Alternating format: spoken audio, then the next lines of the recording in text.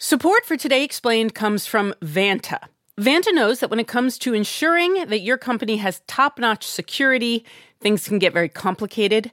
Now you can assess risk, secure the trust of your customers, and automate compliance with a single platform, and that platform is Vanta.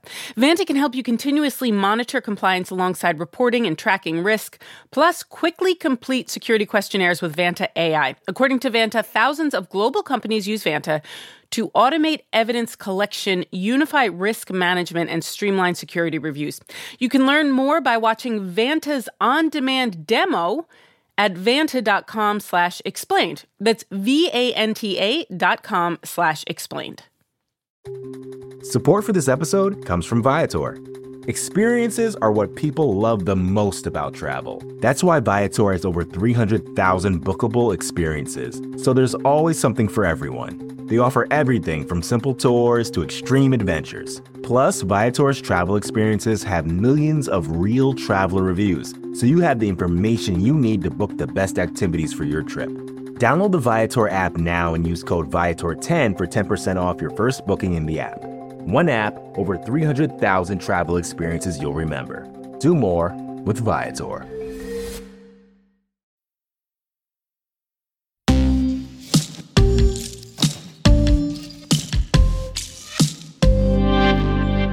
It's election day in the USA, but it's not a presidential election year. It's not even the midterm, so things are going to be totally chill, right? These are our kids, not yours! Where are yours? Right? Maybe not. Turns out voters, especially parents, have found much smaller local races to get riled up about in 2021. We're talking almost as small and local as you can get. We're talking school boards. School board meetings in many states around the country and many districts have become hugely confrontational. We will not consent. We will not comply. We will not consent. We will not comply. Very combative parents showing up. Zero. Public comment is now ended. Not just yelling, but even some threats. There's been some arrests. This is an unlawful arrest. I have a First Amendment right. Over a vast range of issues. So there's anti-maskers, anti-vaxxers. There are people excited about something that they call critical race theory. If you have materials that you're providing where it says if you were born a white male, you were born an oppressor, you are abusing our children. What do you mean teaching race? What is there to teach about race? We're all humans. There is no systemic racism. Also some old favorites like LGBTQ rights. I'm retired Senator Dick Black of Ashburn, Virginia. It's absurd and immoral for teachers to call boys girls and girls boys. Anya Kamenetz, you've been covering these extremely vitriolic school board fights for NPR. What's going on and why? I mean, I think the best description that I've heard is from Melissa Ryan, who tracks right-wing kind of organizing. And she said, you know, school board meetings are kind of the new Tea Party. A vast range of activists are really choosing to confront various things that they see as being winning culture war issues. And though these fights and races are small and local, there are bigger implications? Well, absolutely. I mean, I think most prominently in the governor's race in Virginia, Glenn Youngkin, the Republican, has chosen to make a version of these school board confrontations basically his closing issue in the race. The same moment where Terry McAuliffe says parents don't have any role in their kids' education. The same moment where parents stand up and say, oh, yes, we do. But there's also a record number of school board recalls that have gone through in the last year, and people running to replace school board members that they see as being, you know, on the wrong side of these types of issues. And why now? Why is this happening this year? Should we blame the pandemic? Nobody likes the pandemic.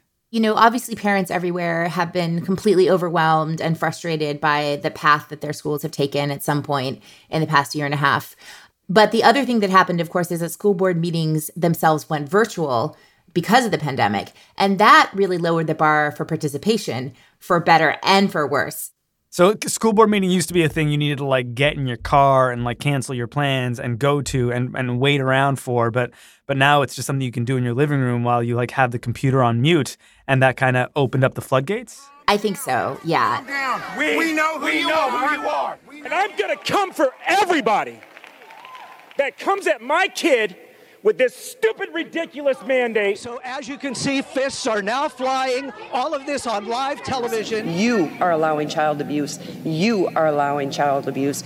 You, with your snotty little face, you're allowing it as well. And also, what opened up the floodgates is that parents were really upset. You know, there were so many contradictory messages going forward. There were conflicts with unions in some places, conflicts over hybrid models. And so, yeah, parents got upset. They got active. They got vocal about either reopening schools or it's not safe to reopen schools. So you see really more involvement happening and more unhappy parents. So how does this evolve over the course of the pandemic? How does this go from just being like people sounding off from like on a Zoom meeting or something from their homes to whatever it is now? School reopening itself, as well as masking, were both very polarized. You're packing 300 kids, almost 300 kids into a school. How is that following the guidelines that everyone has put out? They became very polarized issues under the last president. They think it's going to be good for them politically, so they keep the schools closed. No way.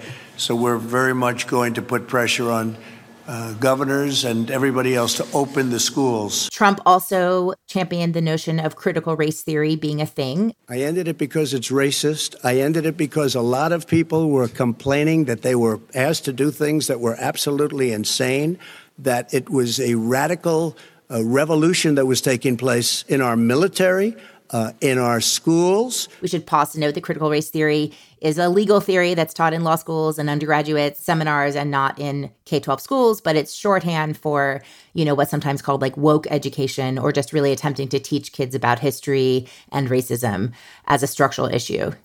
Where are these culture wars happening? Everywhere? Florida? Yeah, I would say that these school board fights are not ubiquitous by any means, and they're not seen notably in a lot of big cities, which tend to be more blue cities.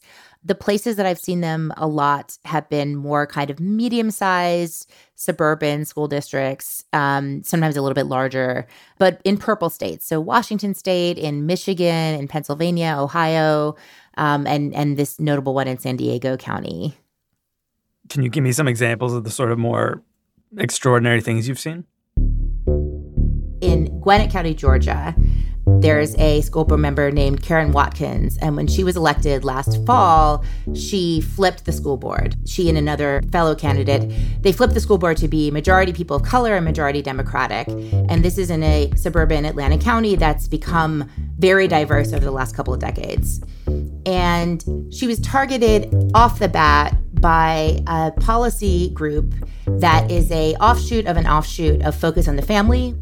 And this, they produced this attack ad. A ticket of radical liberals is running for school board.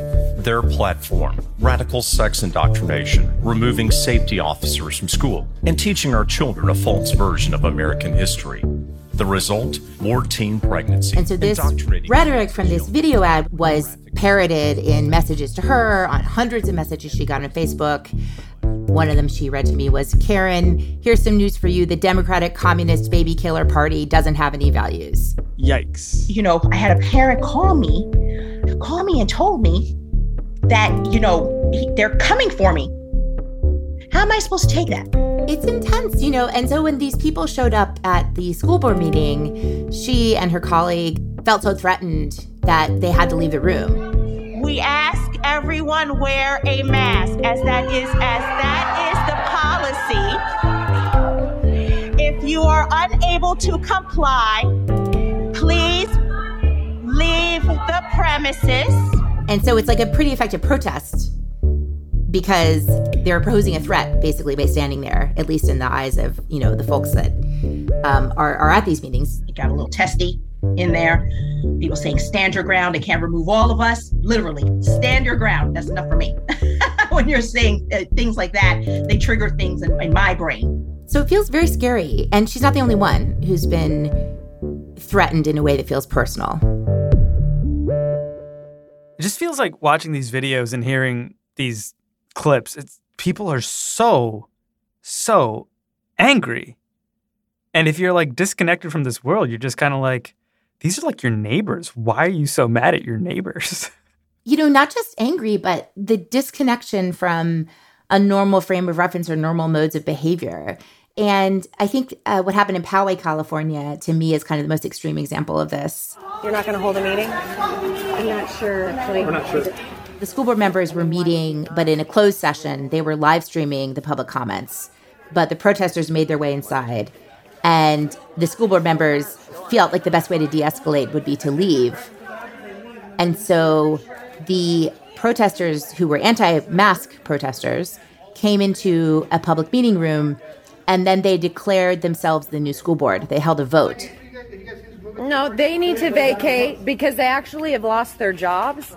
So this is the new board. They walked out. They need to leave. So was it like some sort of, the word I want to use here is like insurrection. Was it some sort of revolt?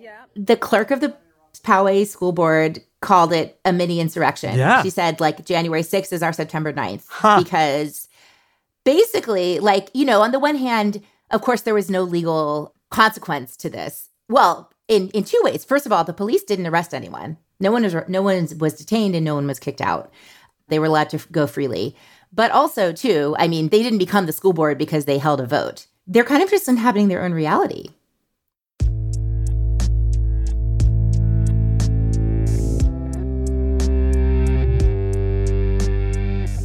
We gotta take a break, but this isn't just a reality some angry parents created out of thin air. There's a lot of thinking behind it. More on that in a minute.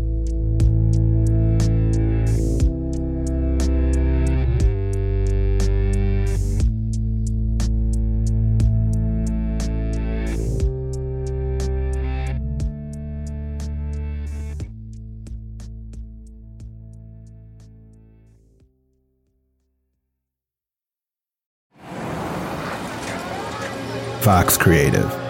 This is advertiser content from NetSuite.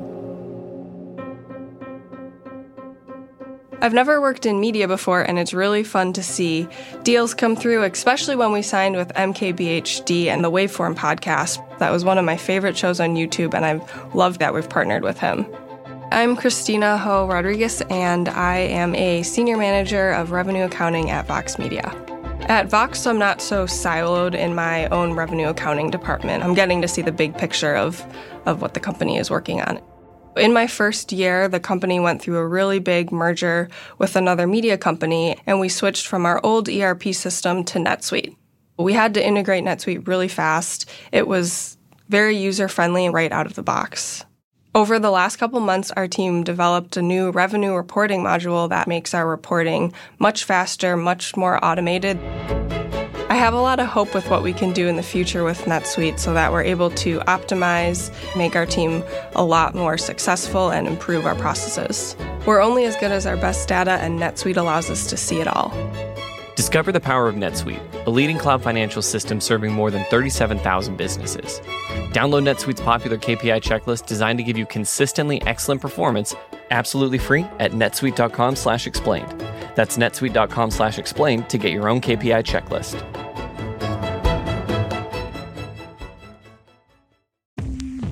Support for Today Explained comes from Shopify. How well do you know the ins and outs of starting a business?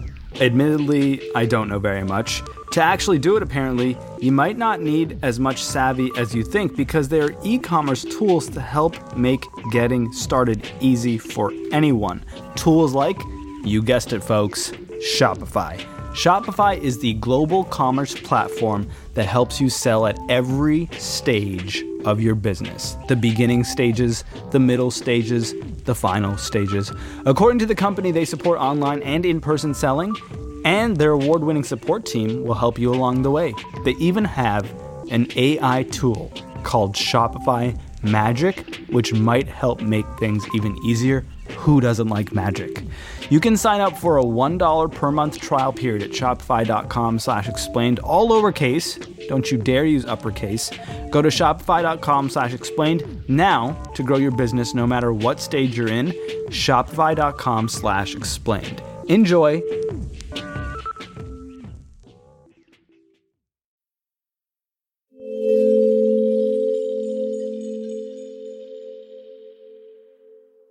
A Okay, Anya, we've got a lot of angry parent activism at school board meetings. Some of the issues these parents are angry about directly relate to the pandemic and the politics of our former president. Who's been carrying the torch for him since he got voted out of office this time last year? A very wide range of Republican-leaning organizations are in support of this school board movement in various ways at various levels. So, like the Heritage Foundation is issuing supportive press releases, as is the Cato Institute. The Manhattan Institute also put out like a guide to woke schooling for parents. A guide to woke schooling? Like how to know if your teacher's woke or something? That's basically it. Yeah. How to know if your teacher's woke. Something peculiar is spreading throughout America's schools. If you're reading this guide, perhaps something similar is happening in your child's school. Perhaps your children have come home talking about how their whiteness, or blackness, or Asianness, or Hispanicness really defines who they are, not their individual personality, hopes, and dreams. It's actually not as good as another one that comes from an organization that was founded by Trump's former budget director.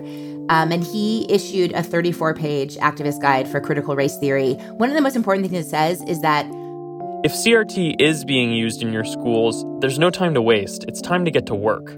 If CRT is not being used in your schools, now would be a good time to get involved in your local school board and community before radical CRT activists take it over and you have a real mess on your hands.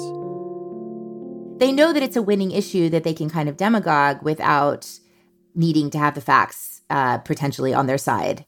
And, it has a lot of basic information there about, how to become an activist and how to recruit your friends and your buddies and hold a barbecue and have a Facebook group. They're giving aid and comfort. They're giving information, connections to legal help, template legislation, template letters.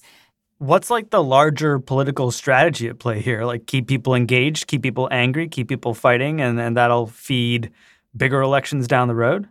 I mean, yeah, it seems to be evident that this is a Republican-based culture war play, right? It's culture war on various levels. I mean, when you talk about the critical race theory stuff, that is white identity culture war stuff. There's still plenty of LGBTQ stuff. So in Virginia, in Loudoun County, some of the upheaval was over transgender bathroom rules. And then the anti-mask and vaccine stuff is also connecting to basic liberty, so kind of like libertarian. There's interesting crossover. There's support from very hardcore Second Amendment groups for anti-vaccine and anti-lockdown activism. And then the anti-mask and anti-vaccine stuff also bleeds into, the anti-vaccination movement has been around for a while. It's not all explicitly political, but it does connect to other conspiracy theories, QAnon, and that type of thing. So it's a beautiful garden full of different kinds of blooms. And it's like further reinforced by conservative media, right? Where you're constantly hearing about these issues like vaccine mandates, like mask wearing, and critical race theories, surely. Oh, absolutely. I mean, none of this would be possible without the sort of ecosystem of right-wing media going from kind of alt tech at the bottom. So a lot of these groups are producing their own media, social media, videos, live streams, and they're trying to go viral, right? So they succeed when they go viral. They succeed when they're parodied on Saturday Night Live. Hi. I'm so mad I'm literally shaking right now. Forget COVID. The real threat is critical race theory being taught in our schools. My question is, what is it? And why am I mad about it? And also, they're getting interviewed on Fox. They're getting interviewed on One America Network. So you are a teacher, St. Tammany Parish. You decided to become involved, and you went to school board meetings, and then what happened? I started getting scrutinized. I started getting targeted. I would be called into the... Targeted by whom? By my principal, who I work for. I'm a former teacher, so I'm certified. I know, you're fired. You're right. Yeah. Were you fired? Yeah, I was officially terminated. And you're currently unemployed. You're building so there's television hits that come out of it. And then there's right-wing websites, news media websites that are amplifying. So a good example of that would be the cycle of what happened with the National School Board Association.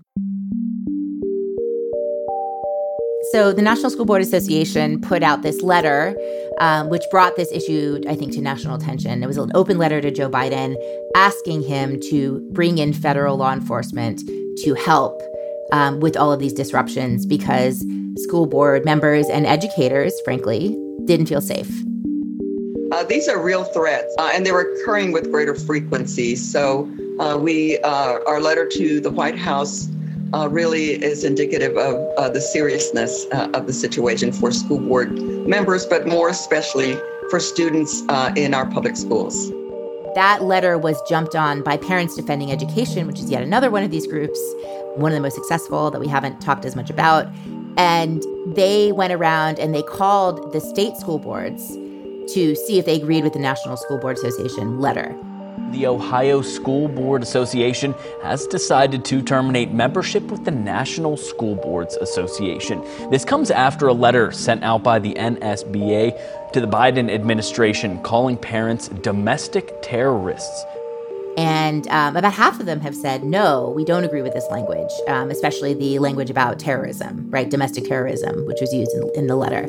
And that really put the National Association on their back foot. And then after right-wing media coverage, it's obvious that the White House was following the NSBA's lead and the DOJ was following the White House's lead. National School Board Association apologized for the letter, specifically for that language. And then, meanwhile, Attorney General Merrick Garland had responded to the letter and said, yes, we are going to help. We're going to get the FBI involved. Nothing in this memorandum or any memorandum is about parents expressing disagreements with their school boards. The memorandum makes clear that parents are entitled and protected by the First Amendment to have vigorous debates. We don't, the Justice Department is not interested in that question at all. And create a strategy for enforcement and look into these threats and look into this harassment.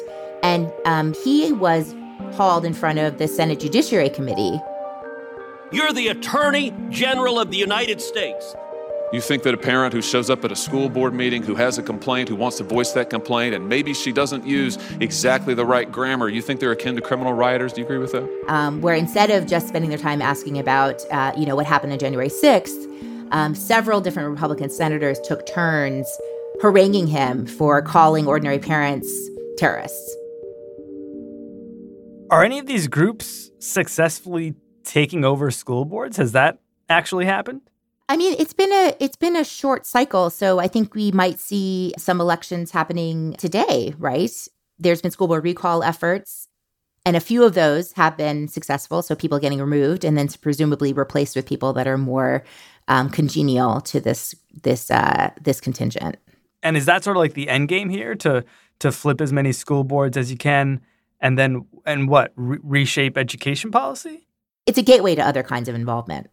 This is drawing so much heat and interest because it's a way of motivating people to get active in politics in general. And so if school board might be the venue, it's a venue for the activity, for the protest, but it helps people identify with these groups and with these issues and draws them closer to getting involved politically. Obviously, there's democratic control of the branches of government at the federal level. And so how do you get people active if you're on the other side? Well, you get them active on the local level. And we saw that with the Tea Party during Obama. We saw it with the resistance, quote unquote, during Trump.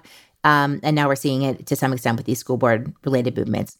And the other thing I should mention, Sean, is that, since George Floyd, since the Black Lives Matter uprising in 2020, there has been an imperfect but sincere attempt on behalf of most public school related organizations in this country to try to reckon with the fact of structural racism, to try to take a strong look at how they teach history and actually teach how, what actually happened in America and what kind of country we are. And it's imperfect, it's under-resourced, but it's an attempt. And the problem with this kind of activism, which is also resulted, by the way, in state laws. So state laws about the teaching of race and history that basically amount to, in many cases that I've heard about, a chilling effect for teachers. Teachers are worried that if they bring up race in the classroom, that they're going to bring a firestorm onto their heads. And so the safer thing to do is not to bring it up at all. Do you think it's occurred to anyone that maybe having all of this vitriol in school board meetings and all this fighting going on with school administrators and policymakers is just not great for kids? Has that escaped this whole I mean, the interesting thing about these kinds of conflicts is everybody will say that they're in it for the kids, right? They're in it for their kids' best interests. They want to protect the kids. And so that ends up meaning kind of whatever people want it to mean. Kids have lost so much learning. They are still struggling to deal with mask policies. They're worrying now about how they're going to get the kids vaccinated. Can they get the staff vaccinated? I mean, there's issues with finding school bus drivers. There's supply chain issues. There's so many kids that have been traumatized that they're trying to get them social and emotional help. Schools have a lot on their plates. And when they have to deal with this kind of opposition, it just makes it so much harder for them to do their basic jobs.